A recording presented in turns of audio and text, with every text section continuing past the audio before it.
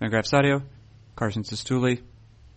As he does most weeks, this week, David Laurila, curator of the excellent Q&A series in the electronic pages of Fangraphs, has passed along for our enjoyment an audio conversation, an audio Q&A, in this case with the New York Times national baseball writer, Tyler Kepner.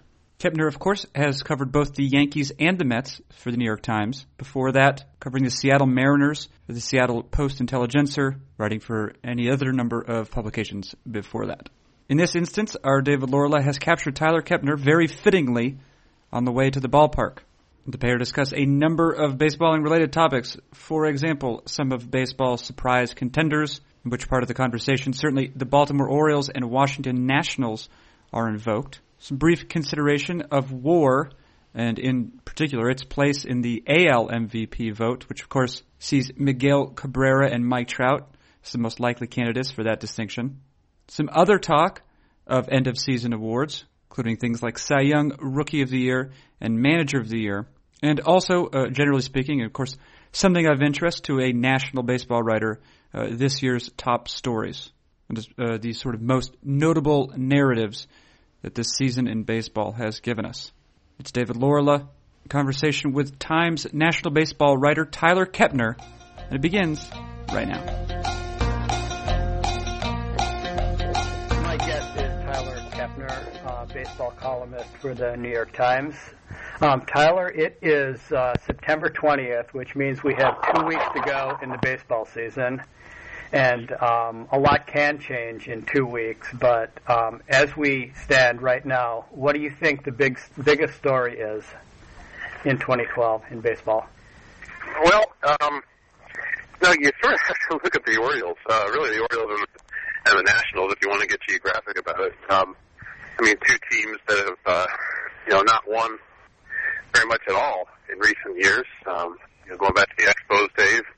That franchise hasn't won in forever, and since 1981, and the Orioles haven't had a winning season since '97. So to have two teams in the same metro area do it is something else. But the Nationals, at least, I think people can see the progression. The Orioles, if they do hold on and make the playoffs and even make a run in October, that would be something that I don't think anybody saw coming.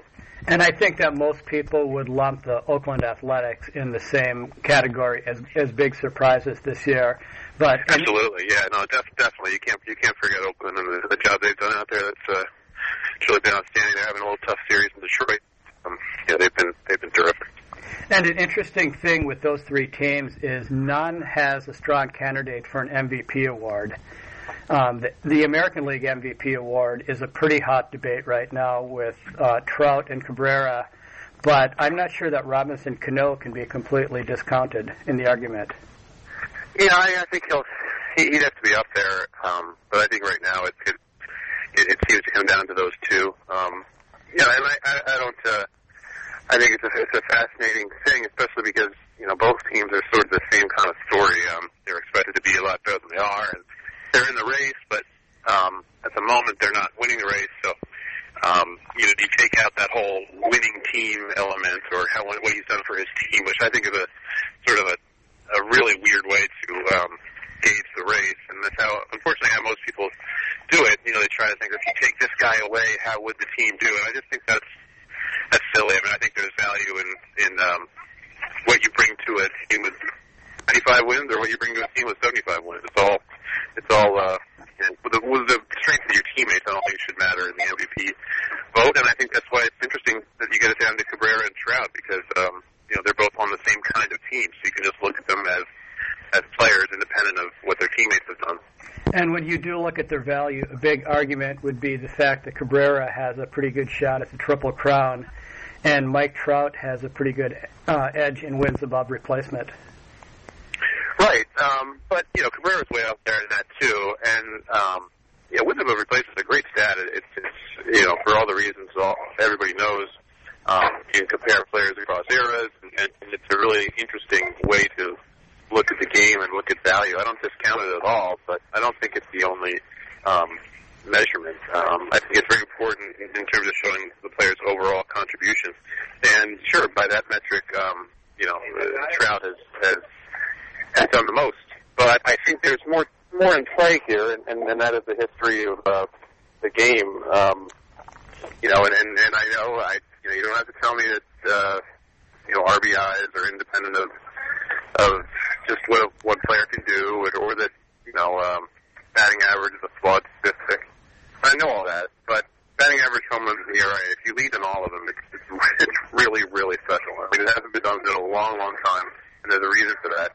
And if Cabrera can do that, I think he's the MVP. I think the historic achievement of the Triple Crown in a sport where history is so valued, I think that would take precedence for me over even what has been an unbelievable rookie season by Trout. Now, once again, I'm with Tyler Kepner. The National League MVP vote is going to be equally interesting. Buster Posey is certainly up there. Andrew McCutchen, Ryan Braun, David Wright is probably a little bit of a dark horse. But once again, he is right up there and wins above replacement. Yeah, that was going to be a really tough one. For a long time, it seemed like McCutchen. And again, the team thing I think is sort of is very overrated. But just the fact that the Pirates have just completely fallen apart really dampens everything about his candidacy, unfortunately. As good as he's been and as well-rounded as he's been. Posey, I do think you need to give catchers a little bit extra credit for the demand for their job. It's just a defensive position. It's just unlike any other in terms of the amount of preparation, the physical toll. And I know that he plays first base some, but to have to guide, what as usual is a very good pitching staff, that makes a real intangible argument for Posey's case. And I don't know exactly where I come down on it because, like I said, when you have a catcher who's such a great offensive force too, you really have to strongly consider him. But, I mean, Ryan Braun he's just been a tremendous hitter. Again, I didn't think Braun should have won it last year. I thought Kemp should have because Kemp brought more, I think, overall to the game, more well-rounded stuff to the game. And again, I'm not huge on the whole team thing. But, Braun, it's really getting hard to overlook how good he's been offensively. And at this point, I would probably put it down to Braun and Posey, and I don't know exactly where I'd come out. I would think I would probably tend to come out more on Braun's side, but I would have to really study it a lot more to have a definitive answer. So I think they're pretty clearly short lists for the MVP awards, but when you look at the Cy Young in each league, I look at the list, and I almost wonder if you can throw a dart at any one of half a dozen players in each league. Yeah, I can't ever think of a Cy Young vote that has been this crowded, and just hard to distinguish, because you're right. I mean, you could. It's. I've been writing it out. I'm ready about it for Sunday. But it's really tough to find much of significance that would distinguish any of these great candidates, and there are lots of them. In the American League, it's Felix Hernandez and Verlander and Weaver and Sale. Those are the four that I think. At Price, of course, those are the five that you look at closest. In the National League, you've got Dickey and Kane and Bumgarner and Hamels and Kershaw and Kimbrel. If you want to go with a reliever, which I don't, but I would be tempted to if I had that ballot. So there's Gio Gonzalez. So there's just so many really good candidates there. I've never seen anything like it. No, I agree completely, Tyler. We could discuss. It would probably take us a half an hour to break down all of these guys. So let's jump over really quickly to the Rookie of the Year awards. Bryce Harper in the National League has obviously gotten the press, but is he a better candidate than guys like Miley, Frazier, and a few others?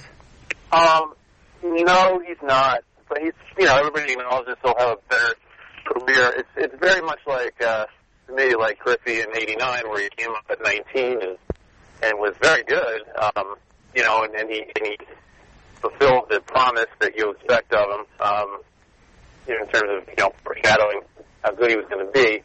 But I don't think he's the best of the rookies. I think it's Wade Miley. I think it's really tough to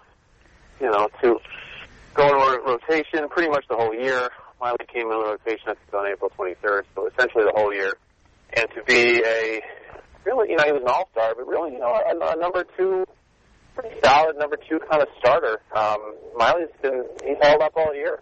I mean, a nice 1-loss record, obviously 15-10, with a good ERA.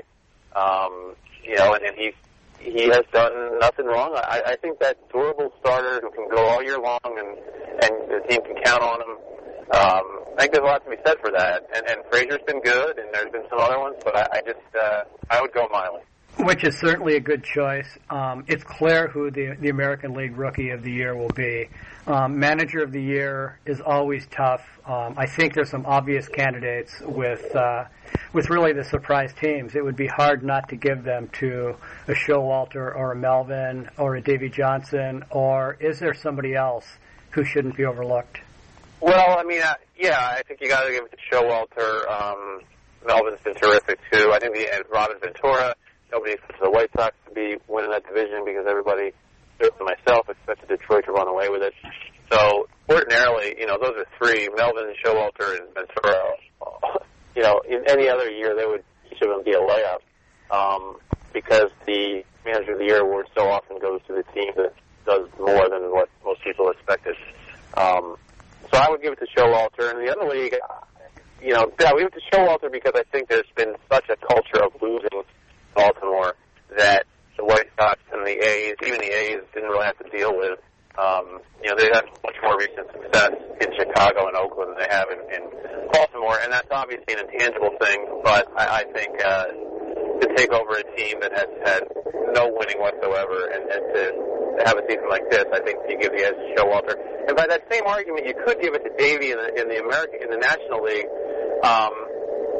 but it's really tough. I mean, the Nationals, the Reds, the Giants, none of those teams won the division last year, so they've all made improvements.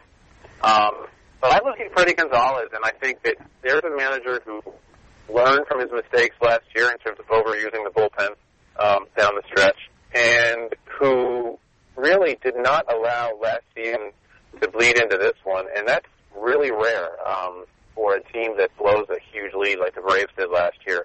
I mean, I can't think of any team that blew a lead like the Braves did and then followed up the next season and still won. We think about the Mets in 07 and the Angels and them in 95 and the 78 Red Sox and the 54 Phillies and all those ones you can think of, and the Red Sox certainly in 2011.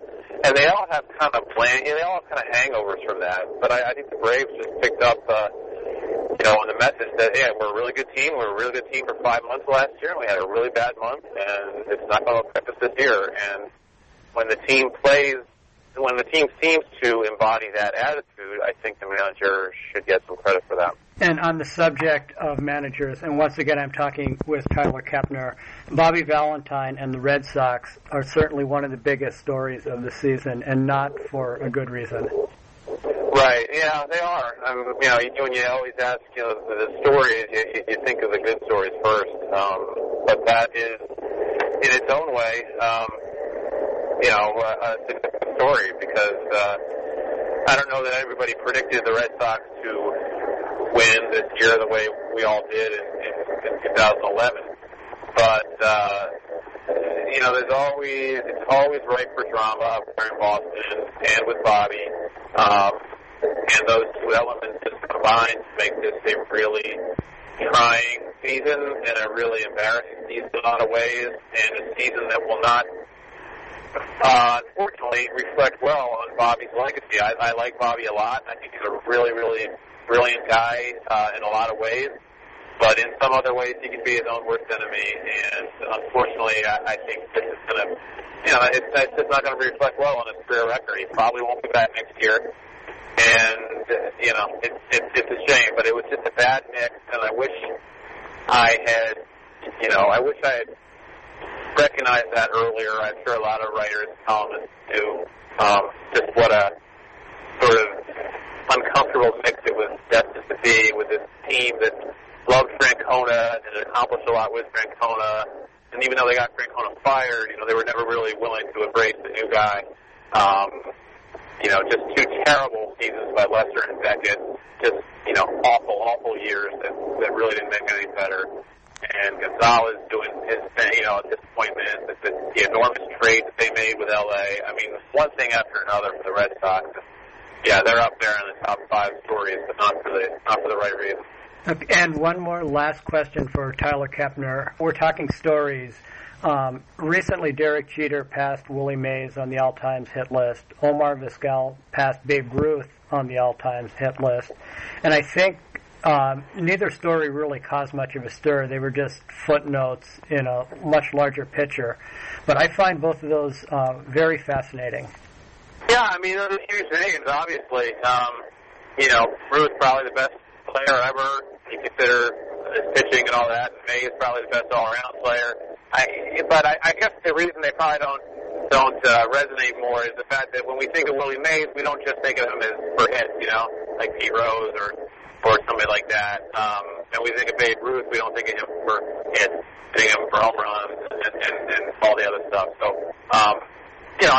those are numbers that did pile up for Ruth and Mays, but they weren't out there to get hits. They were out there as run producers. Whereas Jeter and Vizquel, the hit total is probably the most remarkable line in of their numbers. So, plus I think Vizquel's hallmark is his defense, and the hits have come along through longevity and through being a better hitter than we all thought at the beginning. And it's hard to compare those guys. I mean, the categories and what we know them for don't really match up. Tyler Kepner, thank you very much for your time on a busy day. Okay, no problem.